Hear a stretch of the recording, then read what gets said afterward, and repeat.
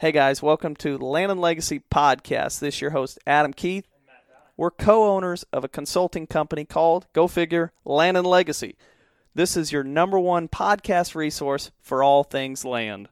Each week we're breaking down topics from land management, habitat management, conservation, farming practices, and real estate. We hope you guys enjoy it.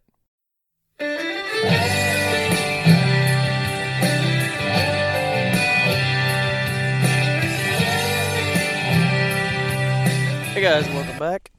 Hey. We are here in the timber, in the woods, recording.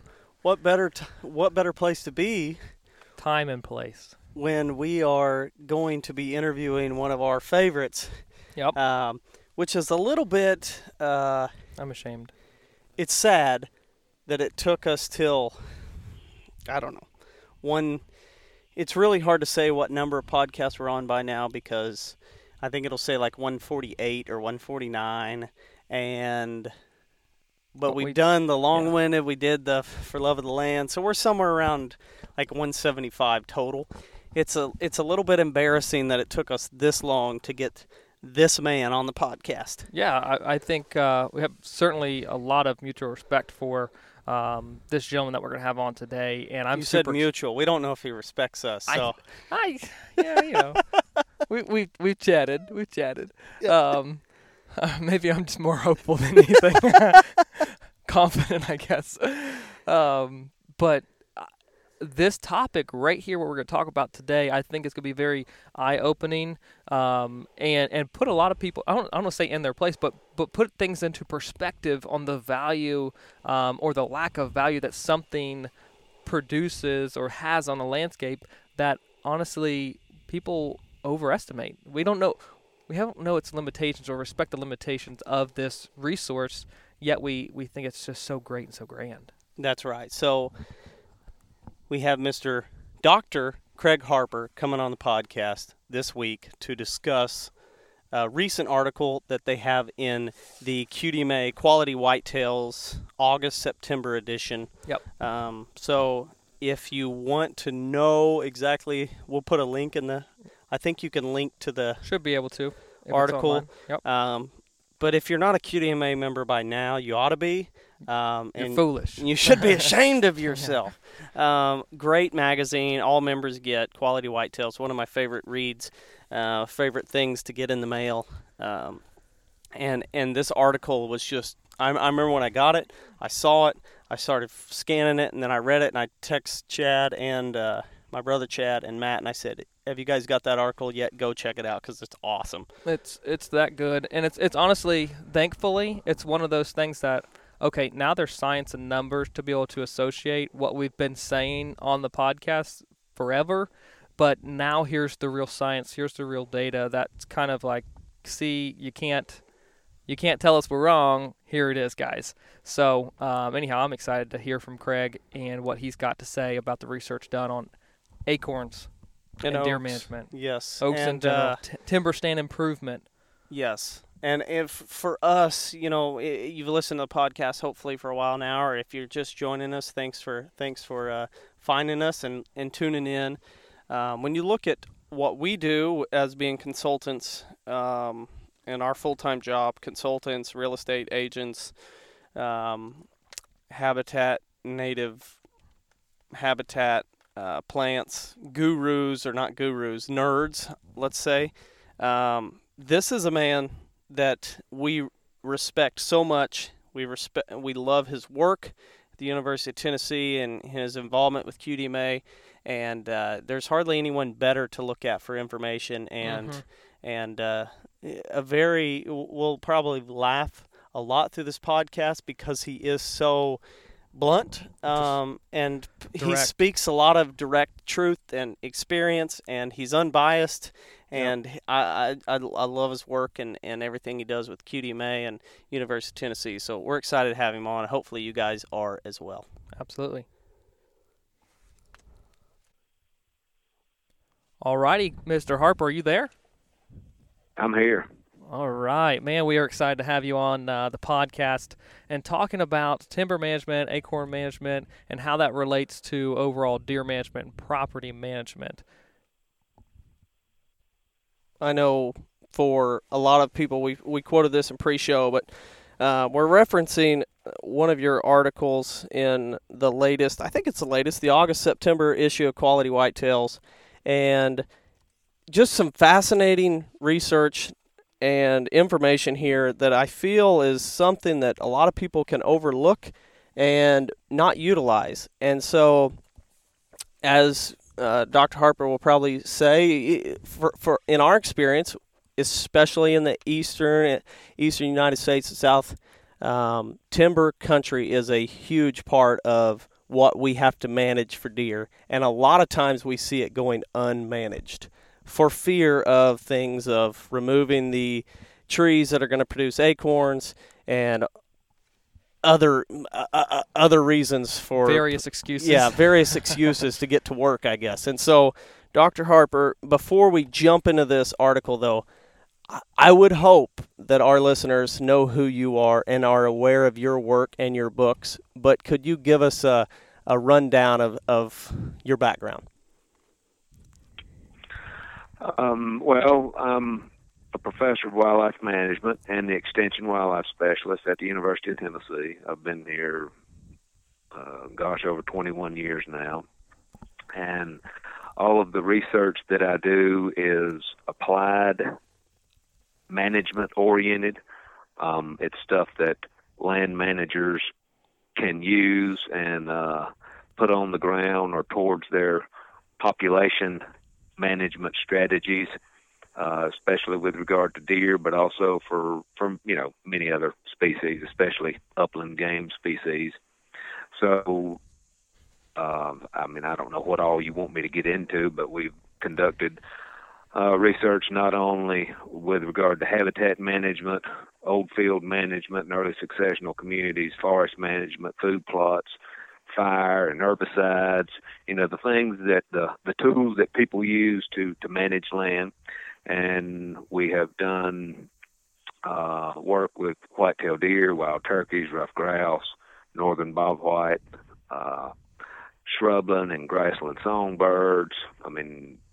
One of the latest ones even was on fire effects on eastern box turtle. So a lot of different things, but my interest came from when I was growing up in the Piedmont of North Carolina on a small farm, walking around behind my daddy and uncles and grandpa when I was a boy hunting, and always been outside doing things. And so when I decided to go to school, I wanted to do something that was related to wildlife and something that may be used in my passion for hunting.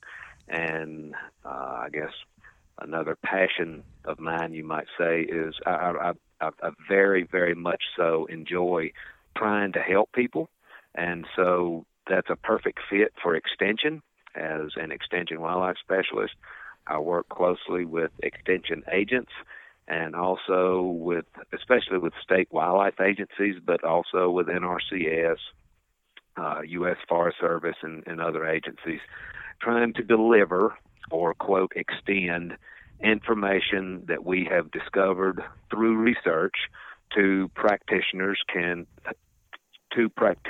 who can use it in their jobs. So there's a lot of research that, for example, might tell you about how many hairs per square inch there are on a deer's back. That's kind of interesting information, but that's not the kind of thing I do. We work on applied management strategies that people can use in managing their land and the wildlife resource, if that is good enough in a nutshell. Yeah, I think that pretty well covers it.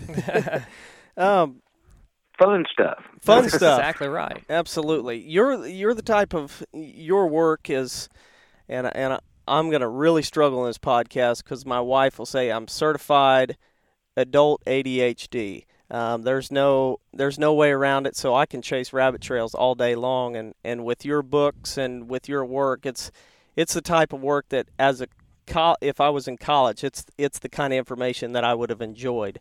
But you don't get a lot of that with where I went to school. So I'm really going to enjoy this podcast, needless to say. And I'm curious, with all your work and travels, out of Tennessee. How often, if you could give us a percentage of the land or the landowners you work with, what percentage of their properties would be timber? Most of them are at least 75%. Okay. Relatively few in the eastern U.S.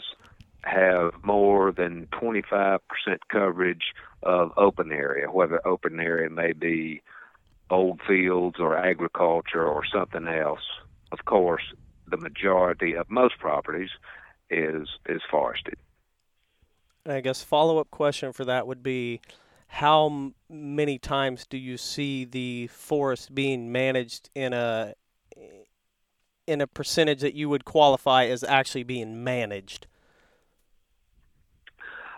Many of them do something, but the vast majority barely scratch the surface.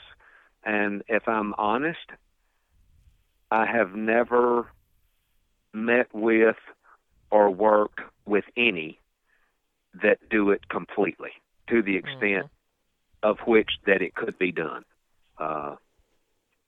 That's, I'm not trying to be negative, but to be honest with you, Yeah, it's extremely seldom, if it ever occurs.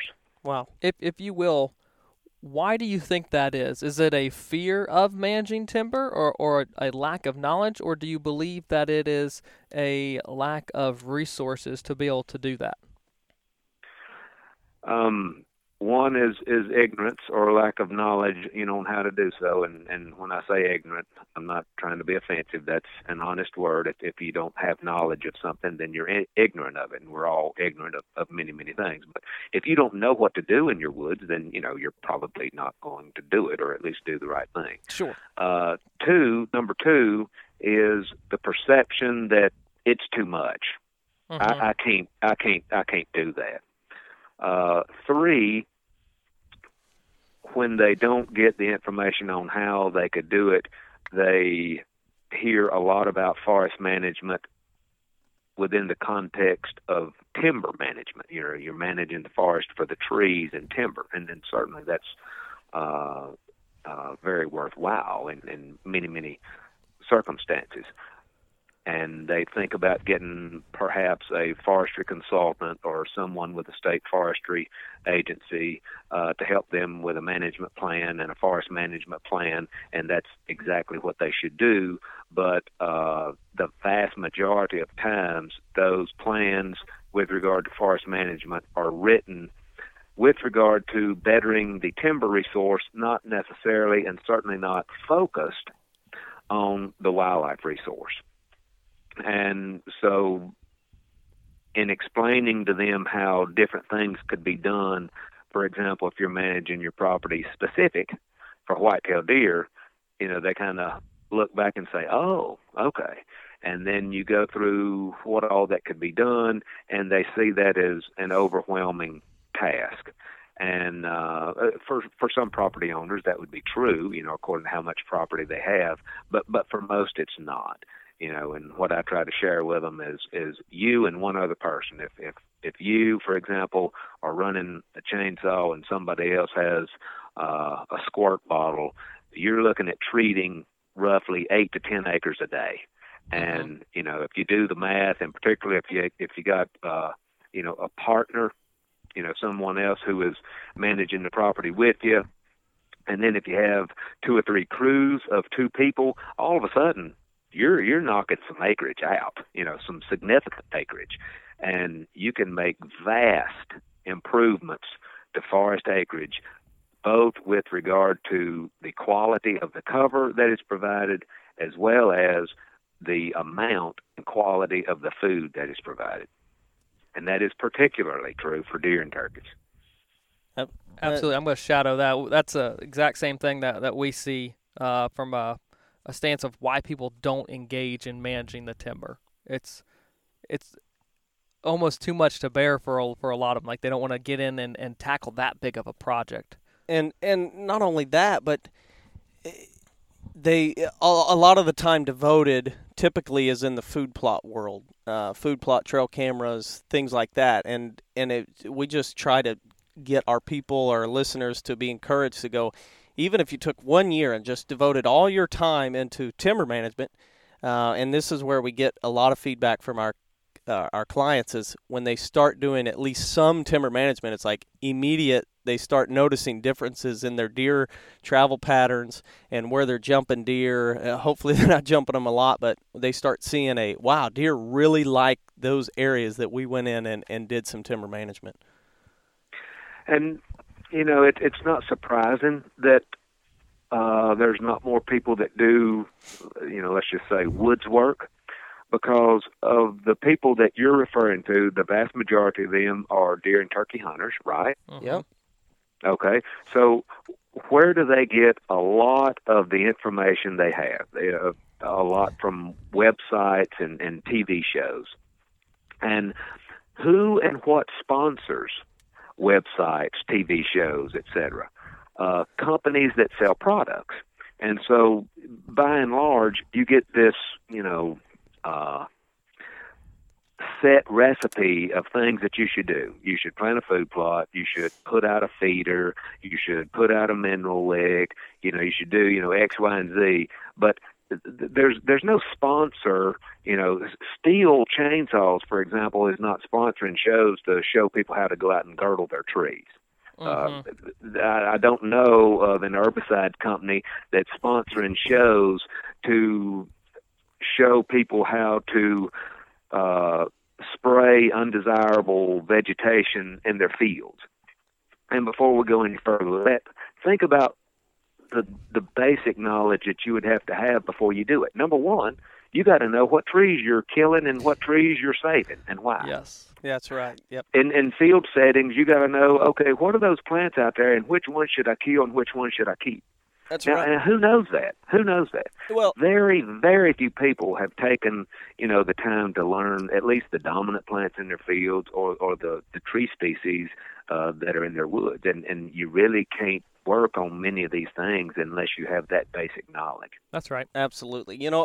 I had this conversation with my brother and Matt, I think the other day, last week, of it, for the common landowner, it is, I guess, humorous, but then I want to go back in time and smack the people that named these plants, because in today's world, weed has such a negative connotation. But you look at some of the species. I almost did it myself. The species that are on a landscape and they have weed in the name, so automatically we think, oh, that's bad. Ragweed, milkweed, ironweed, pokeweed, all these things. And then you look at some of our invasives, and you've got tree of heaven and all these things, and you're like, well, those sound really cool, and the ones that are great sound terrible. Yeah. And I understand and appreciate the hesitancy to try and start learning plants, trees included. That seems to most people to be a daunting task, but it's not. Once you get into it, and I tell people, just buy a plant ID guide. It's just as simple.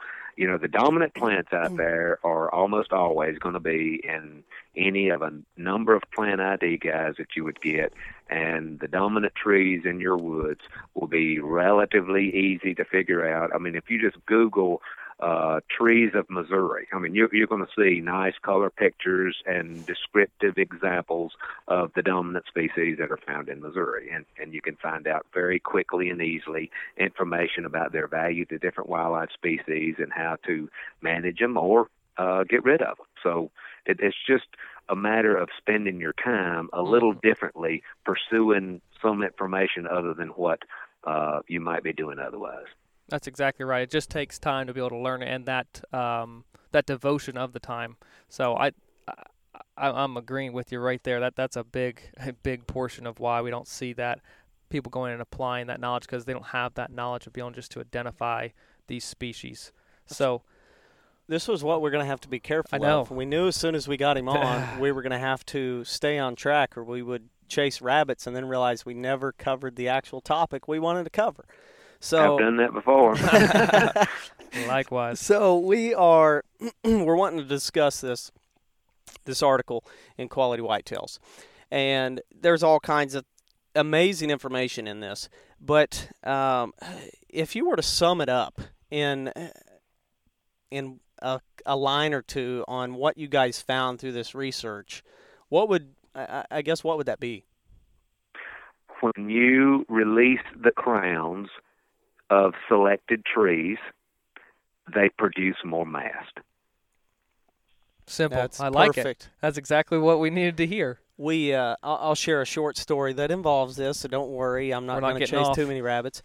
We did part of this project that we're overseeing had a very very closed canopy, way overstocked timber, and through the restoration process, we realized this area has a lot of native grasses and a lot of native forbs growing underneath in spots that have a little bit more sunlight. Web Soil Survey's telling us this should be an upland woodland. So let's just try to restore this area. As soon as we started, there was some trees to be harvested, so we did a logging operation.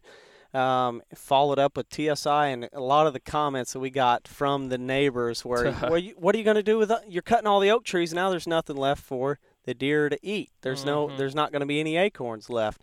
And I think this research, we didn't cut a lot of the white oak trees, bigger white oak trees that we knew were producers. And so it was nice to read this article and say, here's hard science, here's data to be able to prove the point. And I know, this is not going to be jumping ahead, but in the article you say 40% of the trees produce 70% of the acorns in your research. So you look across, not every single white oak that you're seeing or red oak that you're seeing is a great producer. So kind of break that down, and how'd you guys study this and come up with this during the research process?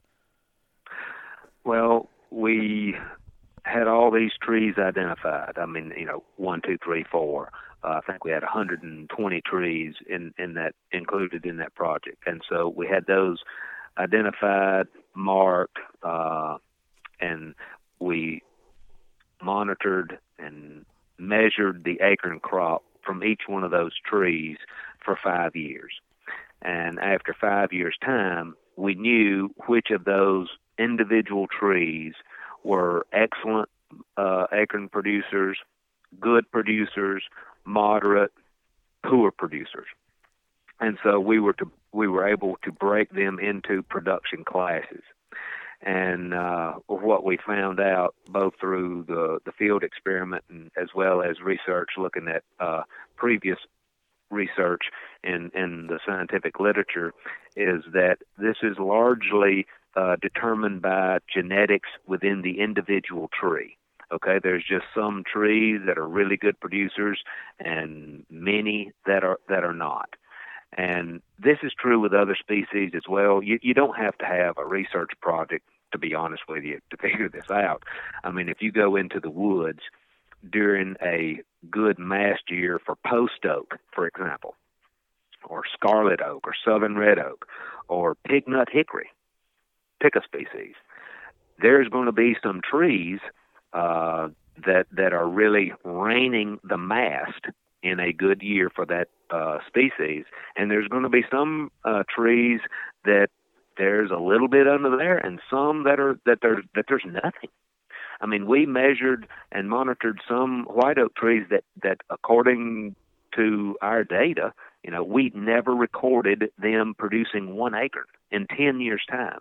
Wow! And so after 5 years, we were able to place the trees into production classes. And then in the next 5 years, we implemented treatments.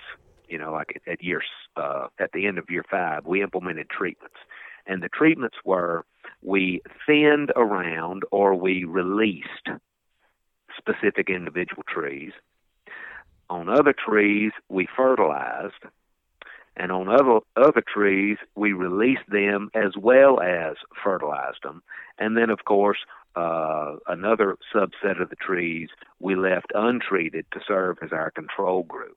And so we were able to implement treatments proportionately in each of the production classes of the trees. So, we didn't have a whole bunch of thin trees and hardly any fertilized trees that were in a good production class or what have you. So we implemented our treatments proportionately across the production classes.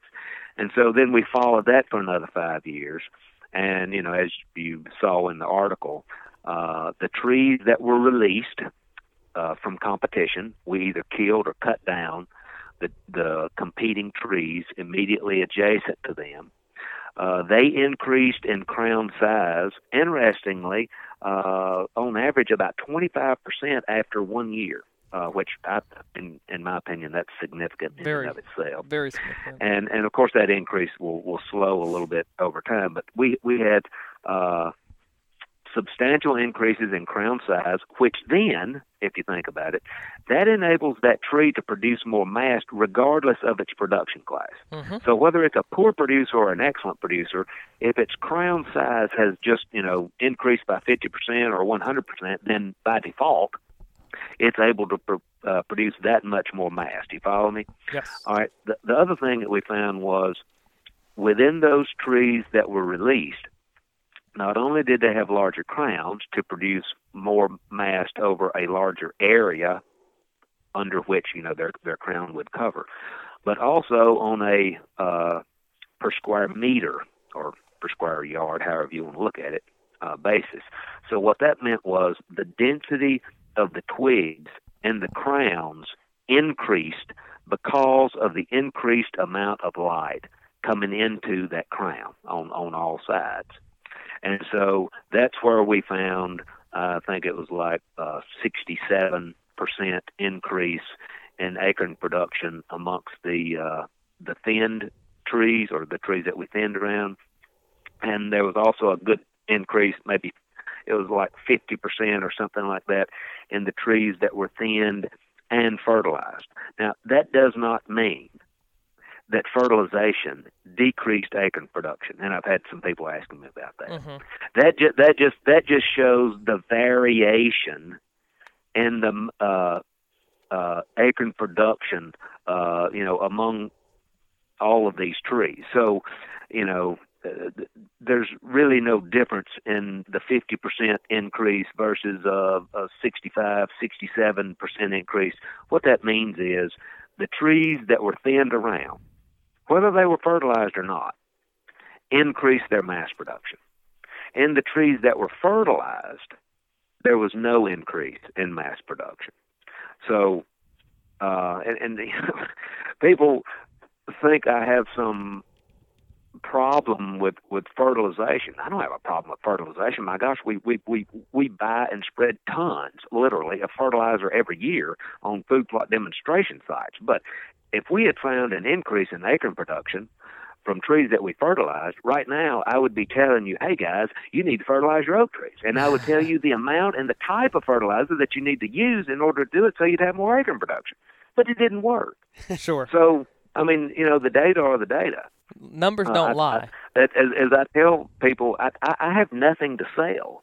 All I have is information that we have gathered from data that we have collected, and I share that with people and try to give them information that they can use. So it's not that I have anything against fertilization. It's just that it did not work over a 5-year period. Now think of that, with regard to any metric with acorn production. And so if I do something for 5 years and I see no effect whatsoever, hello, it's time to stop and do something different, Yeah, without a doubt. That's just wasting money and time that could be applied to releasing the crown, where, again, the science shows that's the benefit. And we didn't use like 2 or 3 fertilizer spikes per tree or something like that. No. We collected soil samples under each of these trees, and we fertilized around the trees and around the drip line and extending past the drip line of each of these trees to get the phosphorus levels through application of phosphate up well into the high levels, and ditto with potassium and applying potash. And we also applied 160 units of nitrogen. That's 160 pounds of actual nitrogen per acre over or around each of these trees. So I'm talking about we fertilized heavily. You know, if there was going to be an increase, I wanted to see it. Sure. I didn't want somebody arguing, well, you didn't put down enough fertilizer. We put down enough fertilizer, and we know that from soil tests. So it wasn't some wild guess or anything like that. Sure. I've got a couple questions, and I'll ask this. So we know fertilizing the trees has had no increase and no effect. Do you find, or have you seen other? That's kind of a practice that I know you've been asked that question a lot because I've sat in your seminars at QDMA conventions, and I've heard people ask you that question. Do you find other practices within timber management that are as much of a fad or seem to be popular with little return?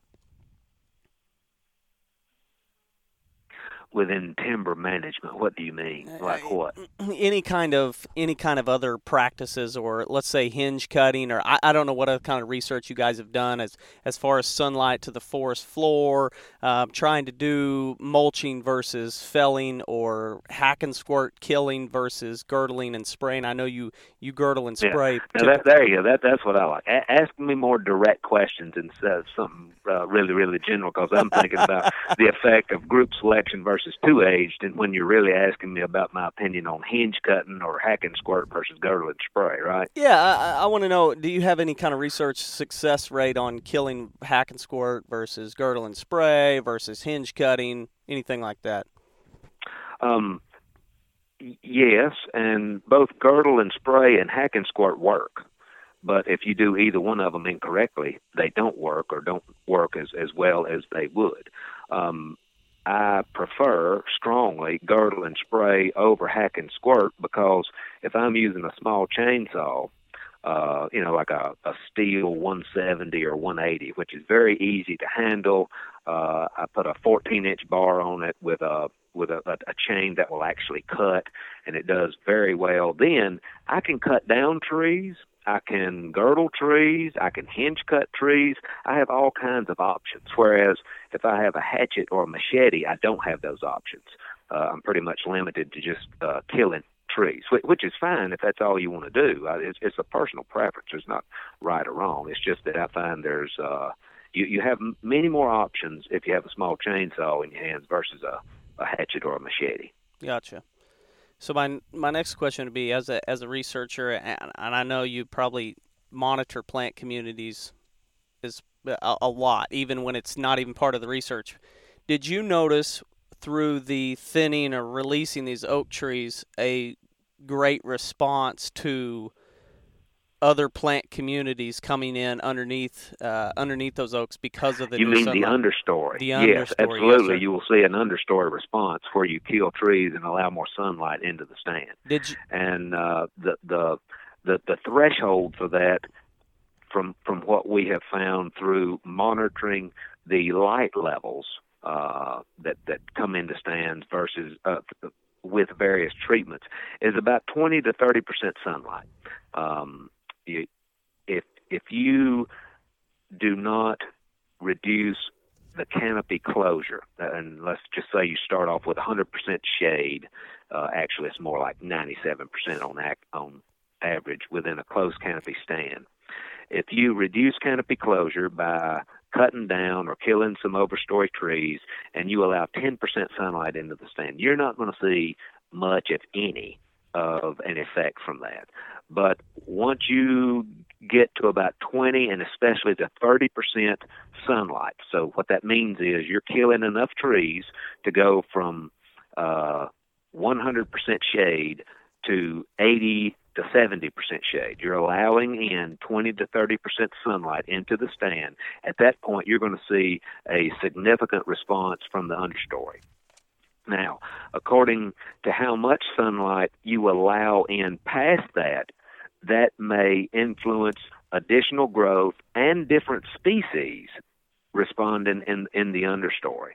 And there's not a hard and fast rule, but kind of a common theme that we see is you strongly begin to see more truly early successional forbs and grasses coming in when you're allowing in the neighborhood of 70 and more percent sunlight into the stand. So even at 50% sunlight, so cutting or killing 50% of the trees in the woods, for example, you're going to see a strong response by various forbs and brambles, but you're going to have a strong woody sprout component as well.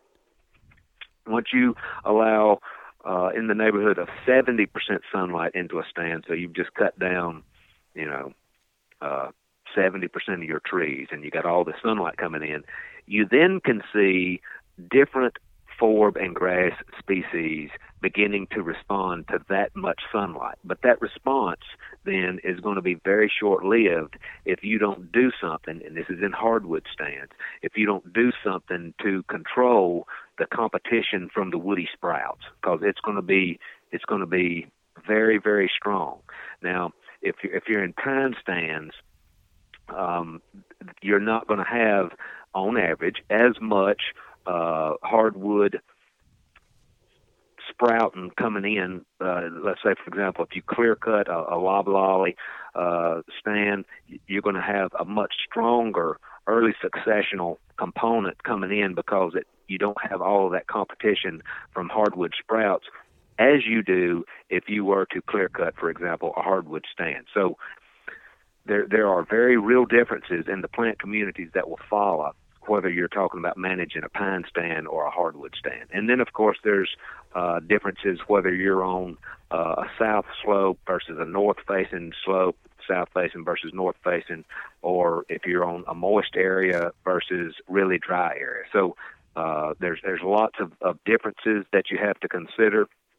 And then there's also, even on the same property, going to be differences in the seed bank from one area to another. So, we're talking about generalities here and not necessarily hard and fast rules. Certainly. So let's take like an applied look at this. Okay, we've identified that TSI, releasing crowns increases acorn production, and okay, we know that acorns are great from a forage standpoint. They're highly attractive forages for whitetails during the fall and wintertime, but that's the only role that they play. So let's take that information and apply it to a property.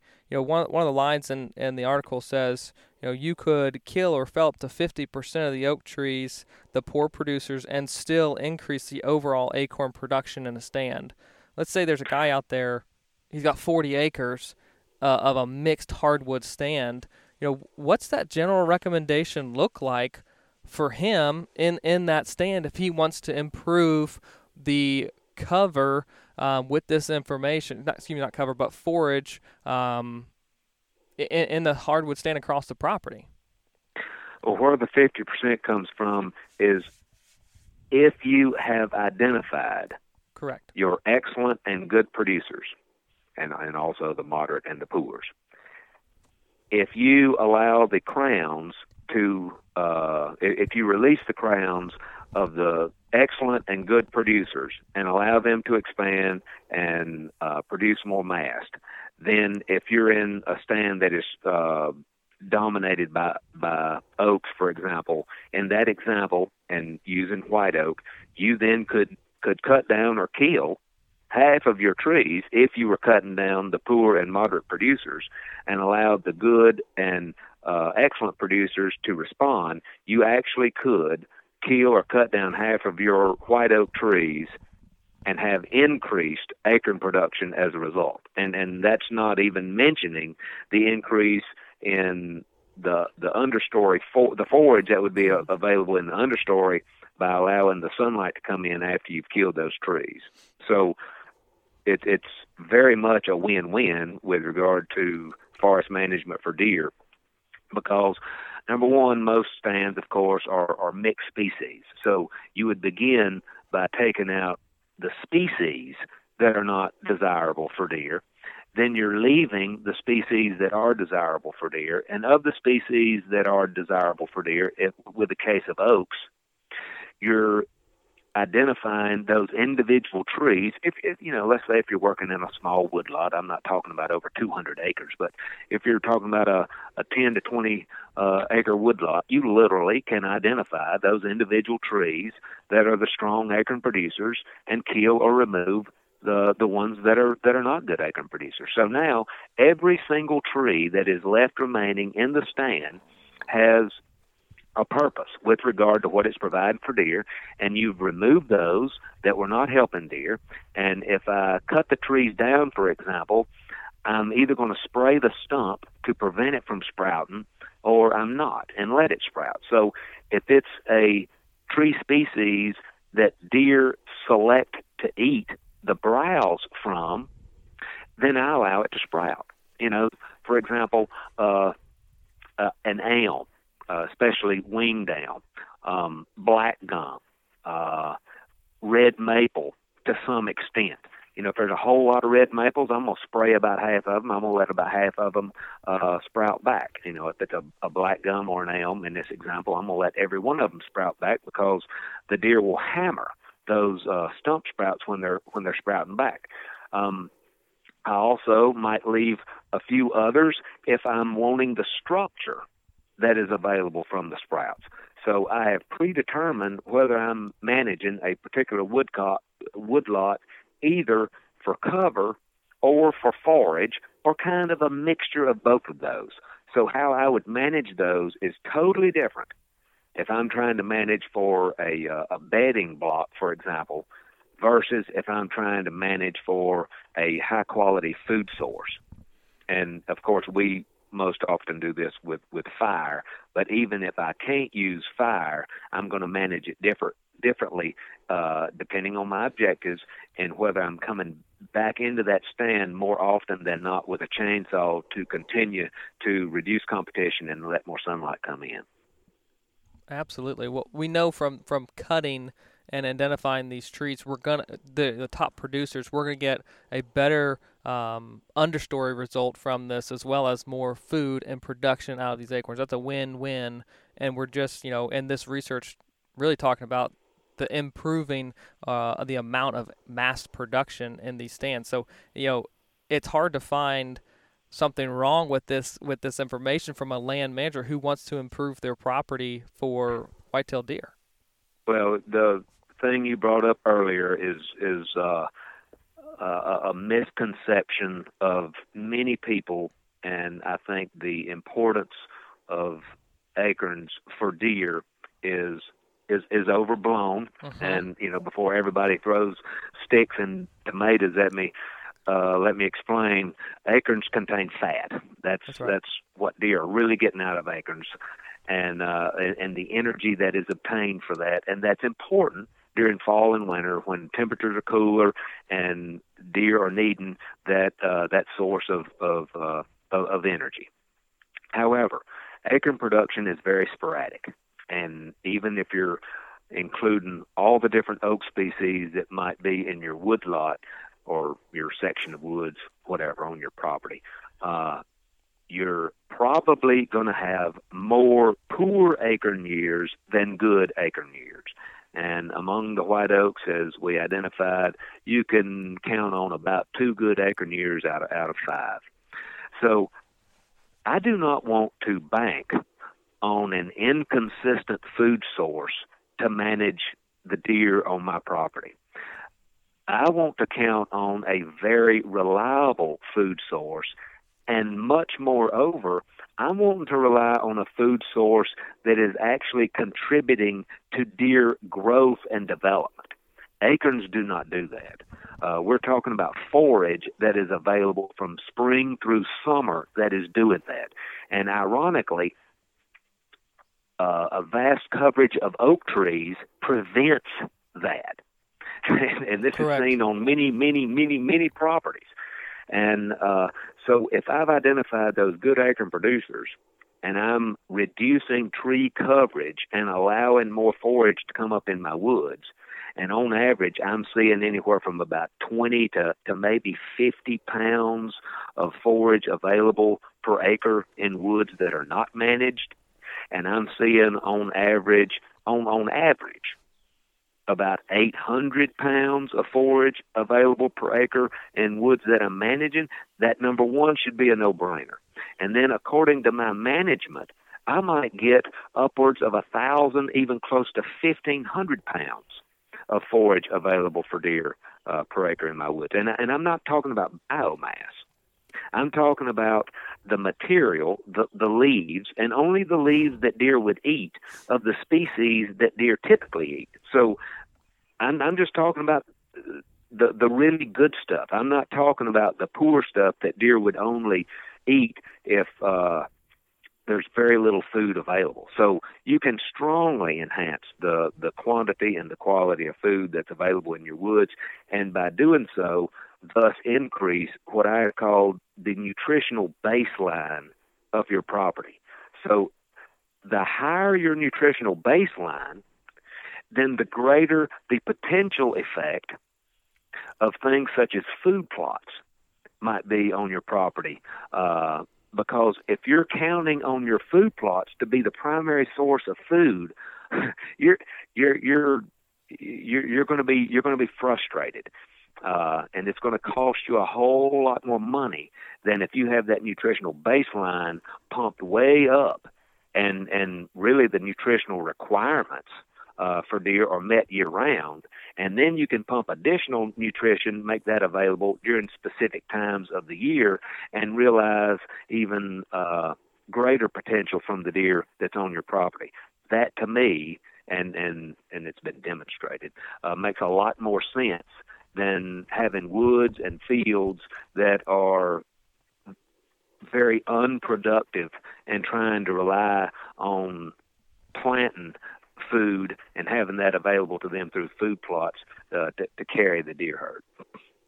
Totally agree. I think, Yeah. And obviously, I'm not saying that you don't need food plots. I mean, my gosh, I wrote a book on food plots. I'm a strong proponent of planting food plots, but I'm just talking about trying to maximize your property for deer. Certainly, absolutely, we agree 100%. Hit the nail on the head there with the balance of knowing where food plots fall in the importance level, but relying on Mother Nature and the natural resources of a property to be able to feed and carry a deer herd throughout an entire year. Desert with food plots, as in they don't necessarily. We've managed the habitat enough to where they can use it and benefit from it, but they can survive and use everything else on the property throughout the year, and that's coming through our habitat management. I've got a question, Craig, in regarding to releasing these trees. We're talking great acorn years. 2 out of 5 years are really good production years. But once these crowns are released and there is more space for, maybe improving on pollination of these trees on a year in, year out basis, do you suspect that you could have an increase in number of just general success of productive years by releasing the crowns of these trees? We know that those good producers are going to increase. Do you think that's a result of a better pollination as well as sunlight and available space and resources? No, I think that's an effect of the crown getting larger and the stems increasing per unit area within the crown. Other studies have looked at, for example, the effect of broad-scale thinning in a stand. And there's no information that I am aware of that suggests that enables better pollination, for example. That I cannot sit here and say absolutely not, but I'm not aware of the information or data that shows that to be true. But you're still going to have very sporadic acorn years, whether the stand has been thinned or not. And so I don't think you can imagine or count on having more consistent acorn production just because the stand is thin. Even within a thin stand, acorn production is unpredictable and sporadic. Gotcha. So across years. Yeah. Let's say you own a piece, you own a piece of property, North Carolina or Tennessee, wherever you want, and it's predominantly timber. What does that, you as the landowner, and it's your decision, what would your timber lot look like? Well, I don't want to use the word lot, because if you have, according to, obviously, do you own 500 acres or 5,000 acres or 5 acres? So there's that consideration. But let's just say you have different forest types, you have different topographic position, you have different forest ages, and of course you have various specific objectives for different stands. And this might be more than we can get into in a single podcast. Yeah. But for example, there will be some areas that if I'm managing for deer, that I want them to be thick, with a high stem density, with very dense stems that blocks visibility. And those are going to be, what I've called bedding blocks. I can count on deer being in those areas, maybe 10 to 15 acres, and deer are going to be using them. There's certain sites, soil types, topographic position, etc., in which I would place those on. There's other stands that I would manage to be more open, receiving a whole lot of sunlight, and in particular, if I can use fire, I'm burning them quite frequently, and I am maintaining a whole lot of forage production for deer in those sites. There might be other sites that I might leave in 80 to 100% canopy closure, and I might burn those sporadically every 4 or 5 years or so, just to keep the understory and the mid-story quite open. And those may be used and may be important sites with regard to thermoregulation during summertime, because both deer and turkeys may use such sites because there's good airflow in there. It's relatively cool versus being, out in an open environment in a field. So not all stands are managed in the same way, and it depends on where they are, what the forest type is, the site, and I'm trying to provide lots of different conditions to meet the biological requirements of deer or turkeys or whatever the species may be during all times of year. And that goes into your field management as well.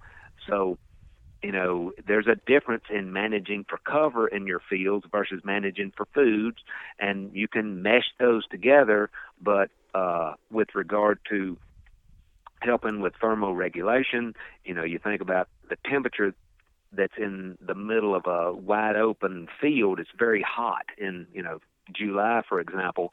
So if you have some shrub cover developing in your field, don't look at that as being terrible. I definitely want some shrub cover in old field communities that I'm managing for deer, because if I have clumps of shrubs, here and there and over there, in virtually every one of those, there's going to be deer beds. That they select those in a big way because they're cooler.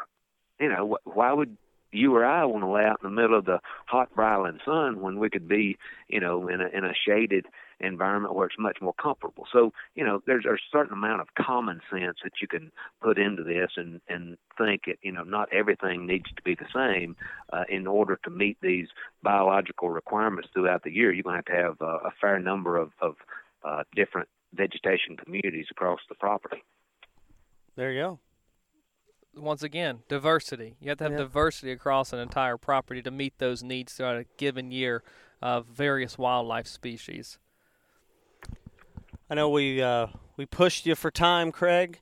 We appreciate you coming on, taking the time with us, and sharing some knowledge with our listeners as well as Matt and I. And we can't thank you enough, and we will be seeing you in just a couple of weeks over in Ohio for QDMA Deer Stewer 2. Yeah, I'm looking forward to that. We always have a good time at the Deer Stewer 2 workshops. Great interaction among people from all over the country that come together. If you have listeners that have not taken advantage of that, they certainly ought to consider it because it's a lot of fun. And of course, I appreciate y'all giving me a call. Getting the word out is a huge part of what we do. If nobody takes advantage and uses the information that's available in the research, there's not much point in doing it. So I know y'all reach a lot of people, and always glad to talk to you. Much appreciated, sir. Thank you for your time. All right. Y'all have a good one. We'll see ya. See ya. Yeah.